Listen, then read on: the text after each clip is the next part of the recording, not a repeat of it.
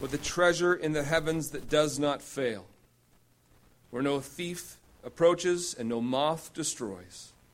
For where your treasure is, there your heart will be also. You know, in this world, we have many choices to make. Choices about where we invest our time, where we invest our energy, where we invest our money. And choices are made every single day. Where are we going to do that? And life is busy. Life comes at you 1,000 miles an hour, and you have to make all these choices. And so often we make choices that aren't the best or the wisest, because what do? We make choices that are based on pressure.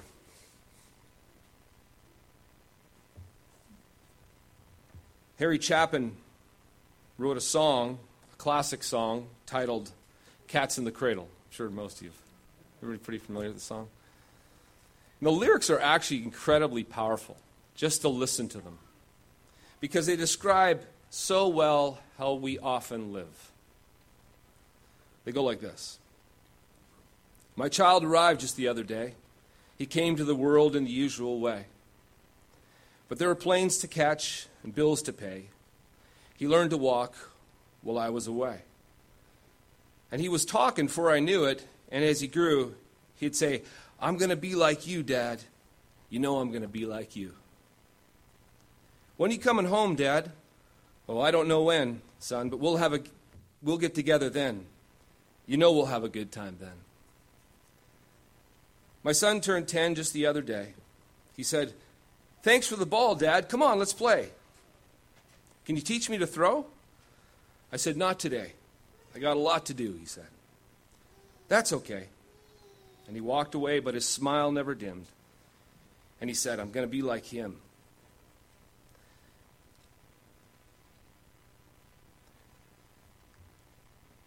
Yeah, you know, I'm going to be like him. I knew this was going to be tough. Yeah, exactly. When are you coming home, Dad? I don't know when. But we'll get together then, son. You know we'll have a good time then. Well, he came home from college just the other day. So much like a man, I just had to say, son, I'm proud of you. Can you sit for a while? He shook his head and said with a smile, what I'd really like, Dad, is to borrow the car keys. See you later. Can I have them, please? When are you coming home, son? I don't know when, but we'll get together then, Dad. You know we'll have a good time then. I've long since retired. My son's moved away. I called him up just the other day. I said, I'd like to see you if you don't mind. He said, I'd love to, Dad, if I could find the time. You see, my new job's a hassle and the kids have the flu, but it's sure nice talking to you, Dad. It's sure nice talking to you. And as I hung up the phone, it occurred to me. He'd grown up just like me. My boy was just like me. Now, does that not say it? This dad loved his son, but he loved his work more. This is why he sacrificed his son for his work. Because as Jesus said, where your treasure is, there your heart will be also. Likewise, where we invest our time, our energy, our money, it reveals where our heart is truly at. But what Jesus wants us to do is he wants to persuade us to give our hearts to what really matters, to take a moment and to look at things and gain perspective and not make the same mistakes that we have in the past, that we would understand, we would perceive the truth, the reality, the goodness of what he is saying, and that we would get it and that we'd pursue what really matters. This is why he says that the Father delights to give you the kingdom. He wants them to know the Father delights to give you the kingdom. That's a powerful statement. That's a huge statement which just is loaded because Jesus knows. He knows what the kingdom's all about. He knows the blessings of the kingdom. He knows how amazing it is. He knows that it's worth everything you have. But he also knows that the people there standing before him don't really get it. They don't understand how great it is.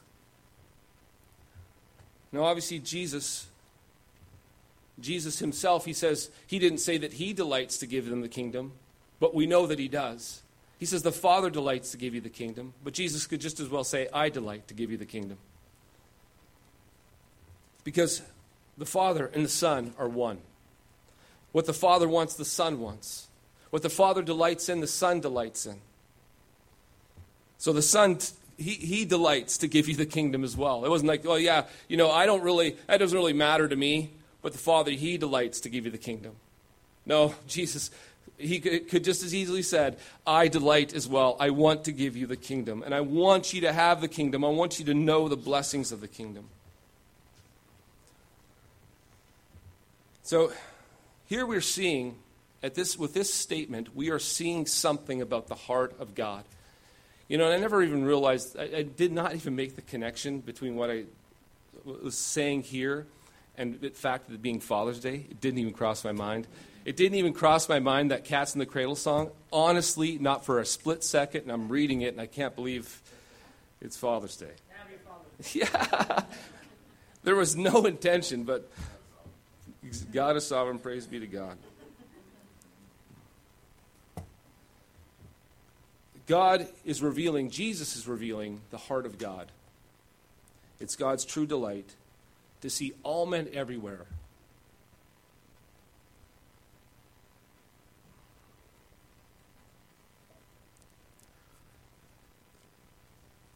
God's heart is to see all men everywhere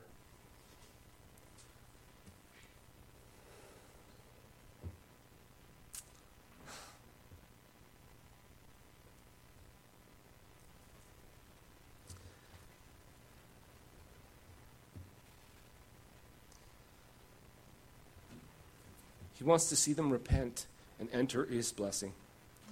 As 1 Timothy 2:4 says, God desires all people to be saved and to come to the knowledge of the truth. And then in 2 Peter 3:9 it says, the Lord is not slow to fulfill his promise, as some count slowness, but is patient toward you, not wishing that any should perish, but that all should come to repentance. Man.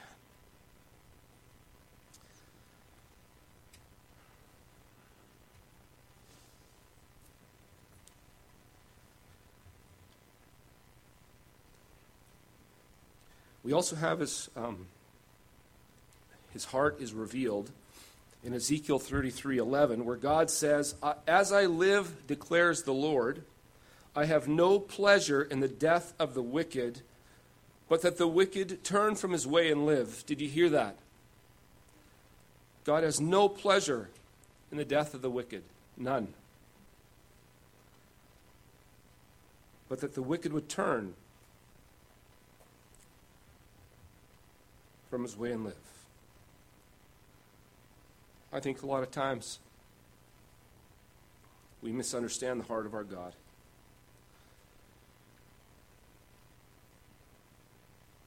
We think him to be harsh. We think him perhaps to be cold.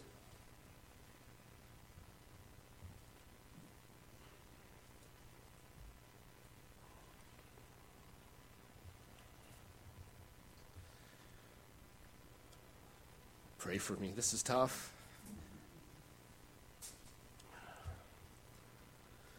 We think of him to be distant or unloving, perhaps.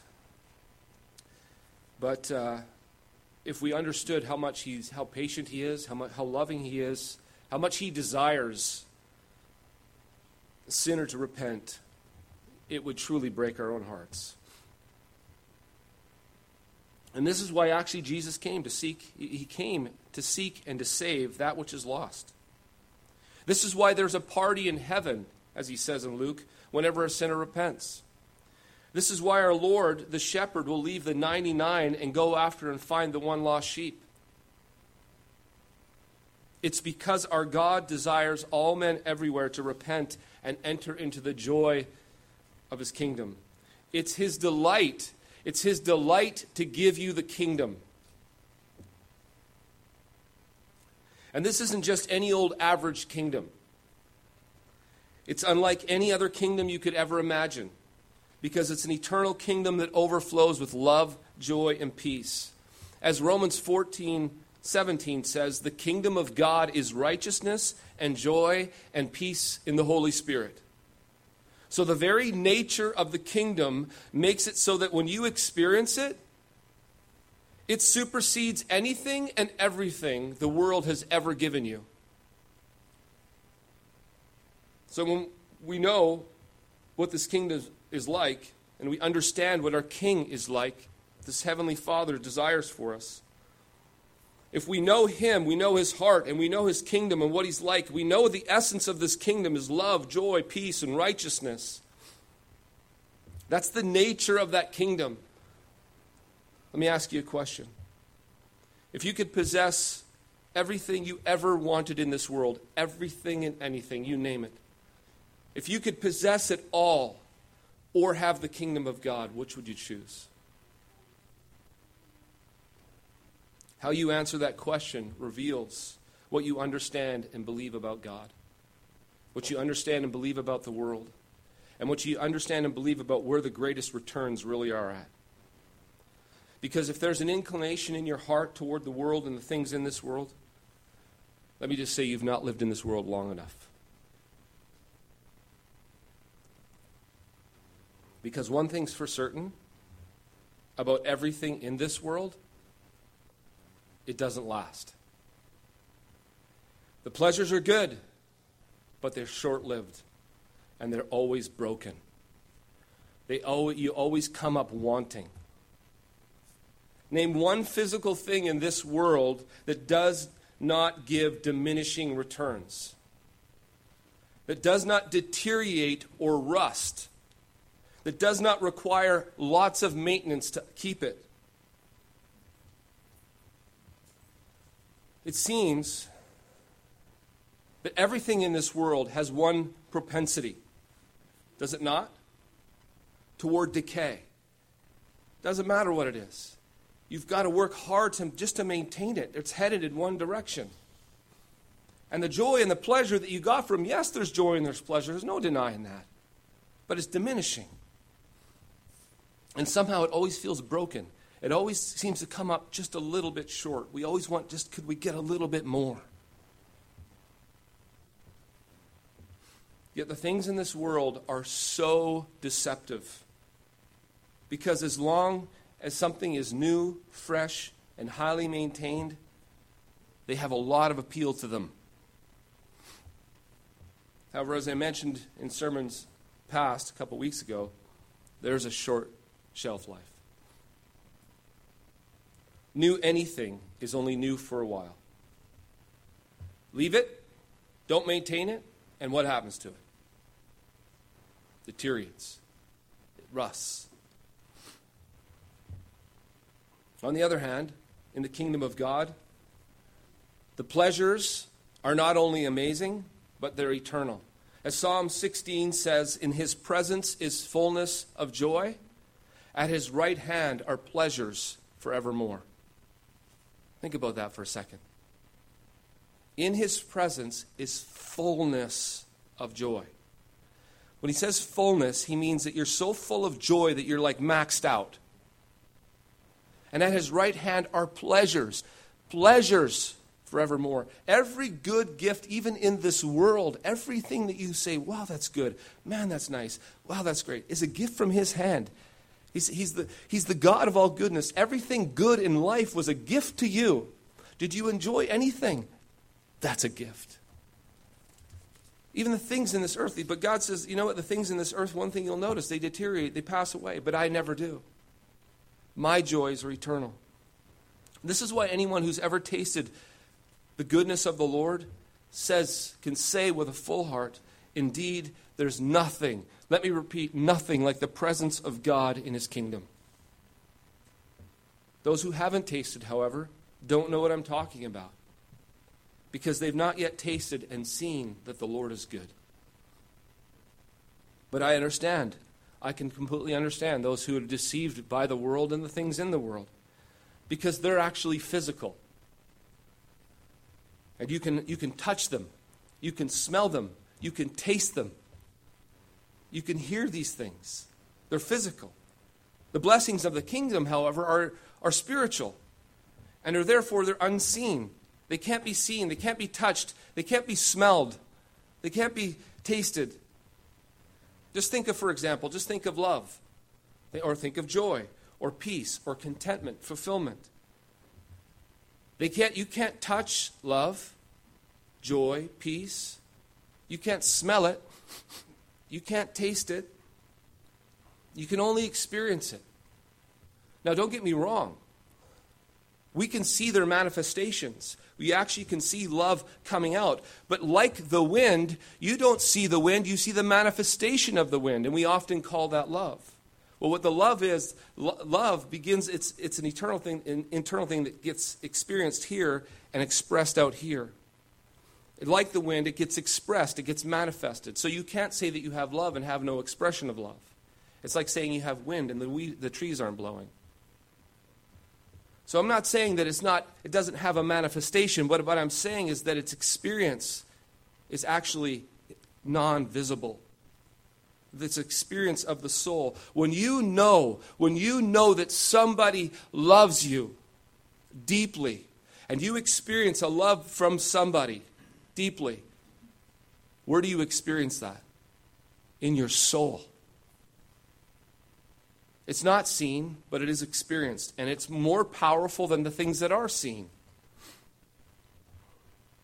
Now, here's the other aspect of it. Those riches, the riches of God's kingdom, the love, the joy, the peace, the contentment, the fulfillment, all these riches that are beyond description, beyond words or riches, they are only for those who believe. For those who don't believe, they don't receive. So when we doubt or when we aren't believing the truth, we are robbed of the kingdom's blessings. It isn't like the physical world where you only experience the blessing when it's in your hand or it's in your mouth or before your eyes. For example, in the world, you don't experience the blessing of an orange until that orange is in your hand, until you smell orangeness, until you peel it all back, and then you take a piece of orange and you chew it and you swallow it. In the world, that's how we experience. We experience through stuff. And that's why it's so tangible. It's this thing that you can put your hands on. However, it's not so with the kingdom. The kingdom blessings are not like the blessings of this world because they aren't visible to eyes. In the kingdom, it's like feasting and eating. You remember in the Peter Pan movie? You remember Neverland? Peter shows up and they're feasting. They're all having this. The kids are just like celebrating the most massive feast ever, but there's nothing there. There's nothing there. And Peter's just confused. He's looking around. What's going on? These kids are insane. It's like enjoying air. And Tinkerbell said to him, "Come on, Peter, eat." He replies, "Eat what? There's nothing here. Gandhi ate more than this." Great line. But something happened. I don't know if you remember. The moment he believed, everything changed. It was like he passed through the veil. And there was this feast like none other. That feast that only your imagination could create. The greatest feast of all time is right there. And the way to receive this feast was through believing. This is how the blessings of God and His kingdom work. When we believe the promises of God, when we believe the words of Jesus, when we believe what He's done for us, when we believe what He's doing for us now, what happens? We come alive. When you see what Jesus has done for you, and you hear those words, and when you believe them, you receive them. That love floods your heart, but not until. You can't have it. He's just presented out here. Jesus came. He lived as a man. He suffered and died under Pontius Pilate. He was crucified, dead, and buried. On the third day, He rose again from the dead. Just a bunch of data.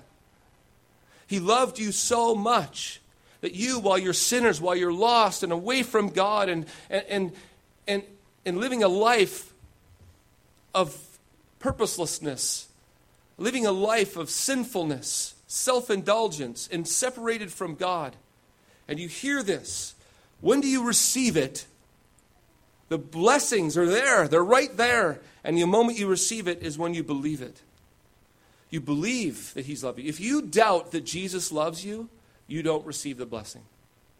In Christian life, our joy can be robbed of us. The blessings of the kingdom can be taken from us. You could have firmly believed and rest in the fact that my God loves me. Jesus loves me deeply, accepts me fully and completely. No questions asked. I am his. I belong to him. And this is my comfort in life and in death. When you cling to that, you hold to that, you know what you're filled with? You're filled with the love of Christ. You're filled with joy. You're filled with peace because you know that there's nothing between me and God. There's peace there. There's nothing I have to worry about. There's no division. No, we're one. And so the offer is there. The feast is before you. He says, take and eat.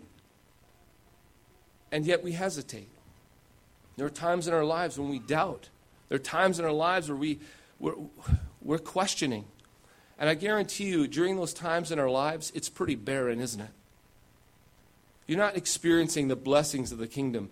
Your life is not overflowing with love. It's not overflowing with joy or with peace. You say, you know what? It pretty much stinks right now. Well, the problem is not with the kingdom's blessing. The problem is with you and your belief.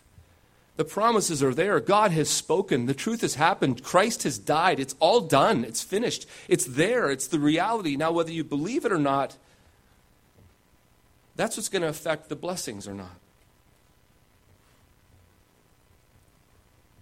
Our hearts and our souls and our lives could be filled with the blessings of the kingdom if we believe. When we believe, we say yes and amen to it all. It is the best ever. I would give up everything for it. And this is why Jesus goes on to show that if you want the kingdom and know it to be the best ever, know to be the best thing that you could ever experience, you will invest everything in it. He knows that you will give up everything for it because you know how great it is. It's greater than anything in this world. This is why he says what he does in verse 33. He says, sell your possessions and give to the needy.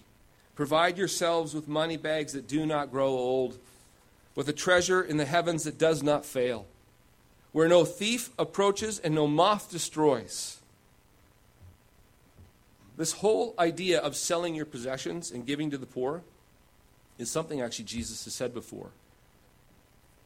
It's exactly what he said to the rich young ruler in Matthew 19:21 and what he says in Luke 18:22.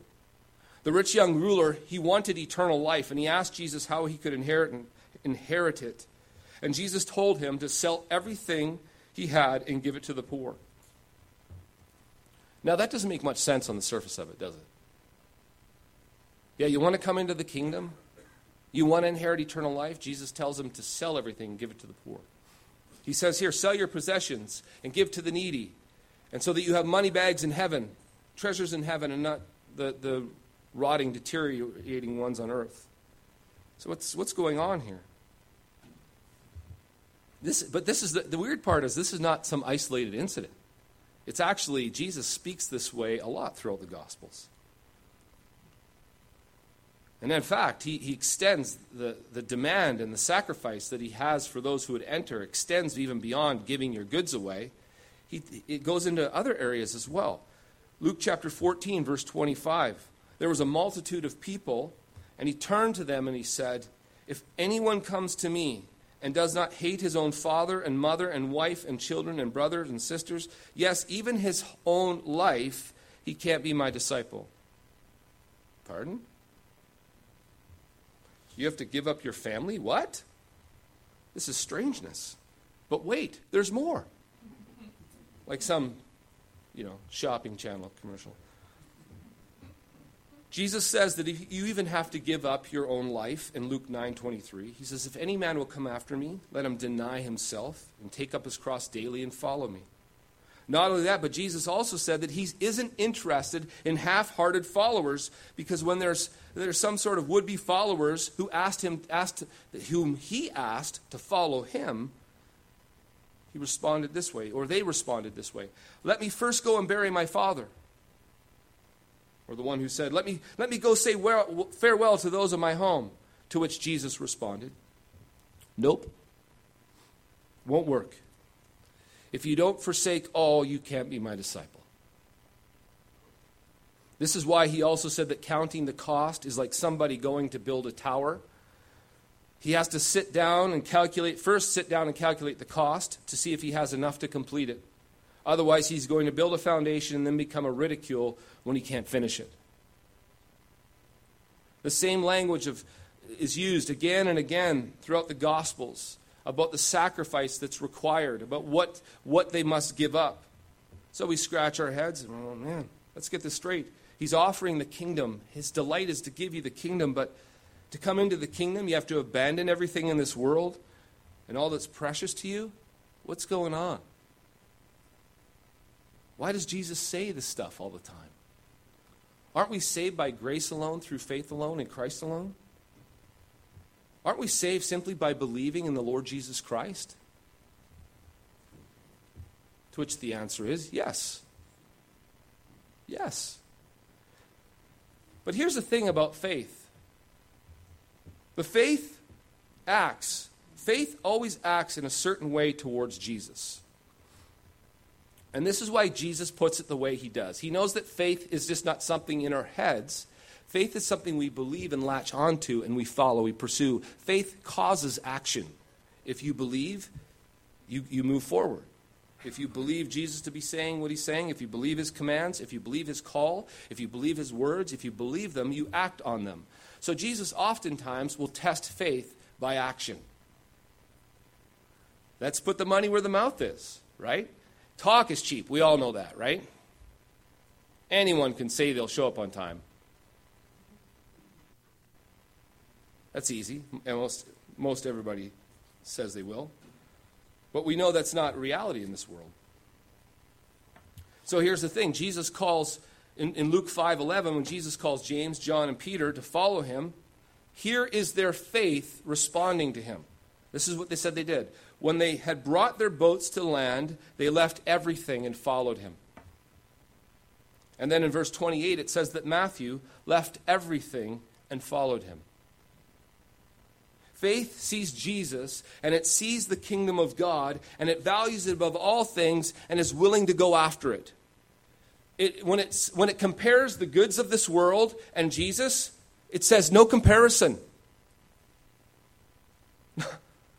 Oh, that would be a fool's choice for me to choose my goods over Jesus. This temporal, fading, deteriorating, rotting stuff over the eternal blessings? No problem. Remember what Jesus said in Matthew 13:44 through 46. The kingdom of heaven is like a treasure hidden in a field, which a man found and hid. And for joy over it, he goes and he sells all that he has and buys that field.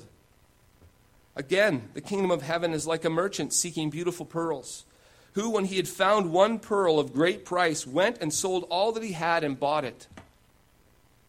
In other words, Jesus is saying that if there is anything in this world that prevents you from coming to me, then you can't come.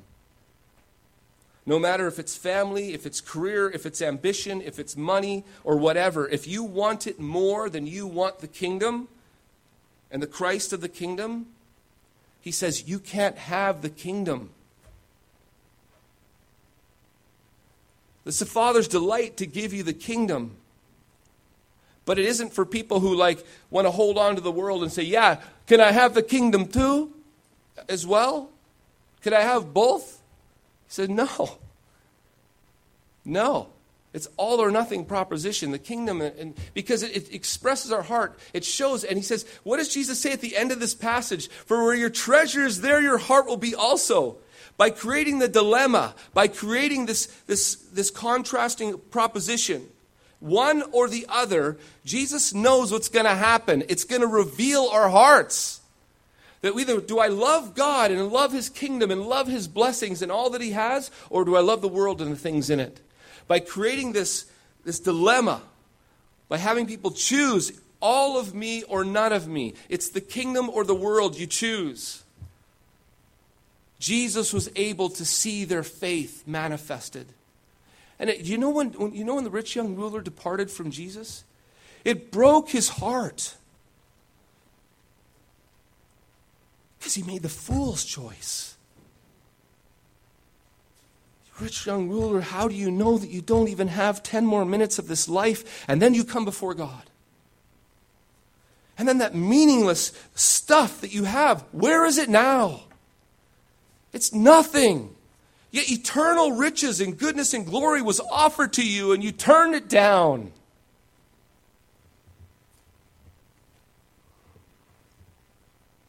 You have to see such value in Christ and in his kingdom that you would hold on to nothing for it.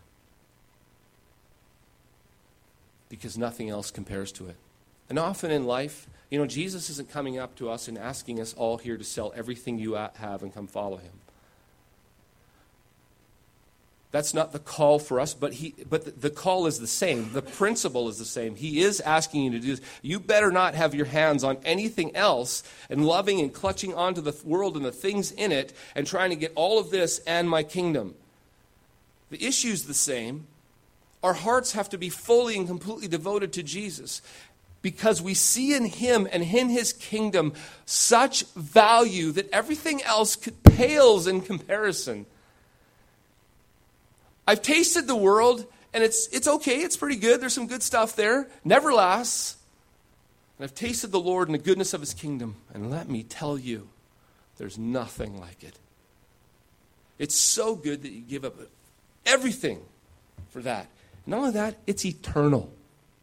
It has no end. The pleasures are eternal. In his presence is fullness of joy. Jesus knows that if we only could understand, if we only could see, if we could only perceive, it's a simple choice. It's not even any sacrifice. Because I remember Peter's trying to say, yeah, we've left everything for you, Jesus. And Jesus says to him, Matthew 19:29, everyone who's left houses or brothers or sisters or fathers or mothers or children or lands for my sake will receive 100-fold. And in another portion of Scripture it says, not only in this life, but in the life to come, eternal life. He says, basically saying, yeah, I know you think you sacrificed a lot. Oh, you gave up so much. But when you compare what you gained, you gave up nothing. Hudson Taylor once said, the missionary to China, to somebody who was asking him how it is you can make such a sacrifice for the kingdom. He says to him, he is totally perplexed. Sacrifice? Sacrifice? This is no sacrifice. I've never sacrificed anything. Anything I try to give away, God gives back 100-fold. Have you ever tried to deal with God? Have you ever tried to outgive him? Try it. The Lord is good, and your goodness pales in comparison. Our problem is always doubting his goodness, always doubting his love, always doubting how much he wants to give us. That's our problem. It's never him. It's always us. Now, the real question is, how dissatisfied are you with the world and the things in it? How dissatisfied are you with the continuous failure of this world to give you what you want, to give you what you're looking for? And how much do you want the eternal goodness of God himself and his kingdom? If your heart's longing, looking, and gripping to the world and the things in the world, it can't and it won't ever invest and give itself to the kingdom. because it feels like it's losing so much. Oh no, my friends. It's not. You're gaining more than you could ever imagine. You know, the sad part is that many Christians do not invest in the eternal, do not invest in the kingdom. They give their time, they give their energy, they give their money to pursuing the temporal, the broken things of the earth. This is why Jesus says that in the kingdom, the first will be last and the last will be first. Because when you look at the people who are first in this life, those who are wealthy, have it all, and are constantly living the good life, sucking up all there is in this life, you're observing those who are going to be last. However, those who appear to be last and the least in this life, they give their life for others, they spend their time, their energy, and their money on serving and helping and giving and sacrificing, they are going to be first in the kingdom, even though they appear in this world to be last. So when you see a person investing their time, energy, and money in their toys, in their home, in their boat, in their work, in their clothes, in their status, in their looks, in their retirement, and just always just invest. That's where they invest so much of their time. You are seeing a person whose heart is in the world and after the things of this world. However, when you see a person who gives their time, energy, and money to advance the kingdom, you see a person whose heart is in the kingdom and is for the things of the kingdom. Because where your treasure is, there your heart will be also. So look what they're treasuring. Look at what they're after, and it reveals the heart. Let me ask you this. If you were to sit down and look and spend time thinking about the way you spend your time, energy, and money, would that expression testify for you or against you before God? Would it declare your heart is for the kingdom? Or would it declare your heart is for the world?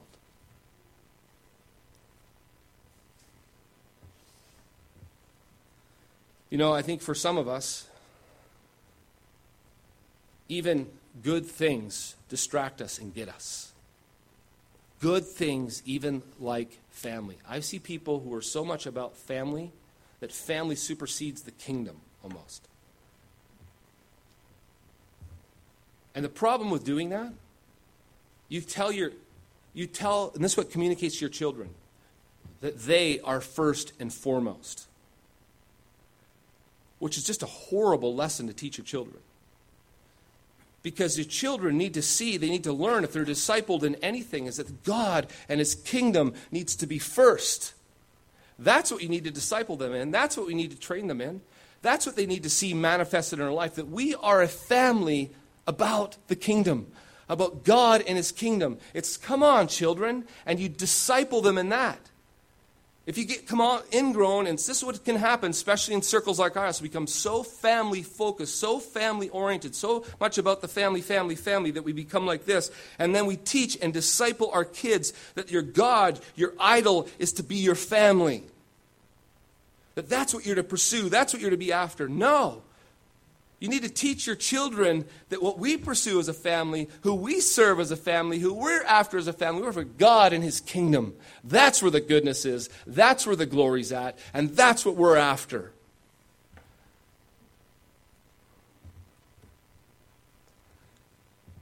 The whole reason we raise our children and we want to raise them in a Christian education is not to keep them out of the world as long as we can, but to equip them to be able to enter the world and extend the kingdom of God. We want them to go into the world, engage the world, not to become like the world, but to seek the kingdom and advance the kingdom in their world. Then you know, yes, that's the glorious end of what I'm trying to train them to be and do. So the question we have to ask ourselves, all of us, very often, because you know what happens? We get drift, mission drift. We started off, it was all about the kingdom. And you're like, I don't know what happened, but now it's all of a sudden all about me, my world, my stuff, my things, my work. And I don't know where I went wrong. Believe me, folks, that happens. That happens. And we need to come to that realization. The most glorious thing we could ever do is say, that's me. Oh, God, forgive me. Forgive me, that's wrong. I've went after these 2-cent dreams, these 2-bit rewards, and I've almost forsaken this eternal, amazing, awesome kingdom. Forgive me.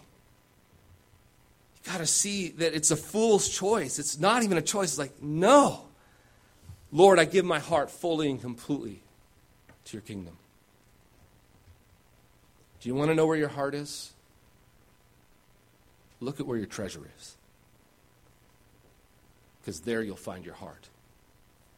And when you see where your heart is, and if it's in the wrong place, please repent. Amen. Father, we are so thankful that you are good and glorious and loving and awesome and kind and generous and good in every way. Your kingdom is everlasting. Your love is better than could be described. In your presence is fullness of joy, and at your right hand are pleasures forevermore. Oh, Lord, that we may taste and believe and know that you are good. I pray for all the people here today, every soul here. Oh, Lord, draw them to you.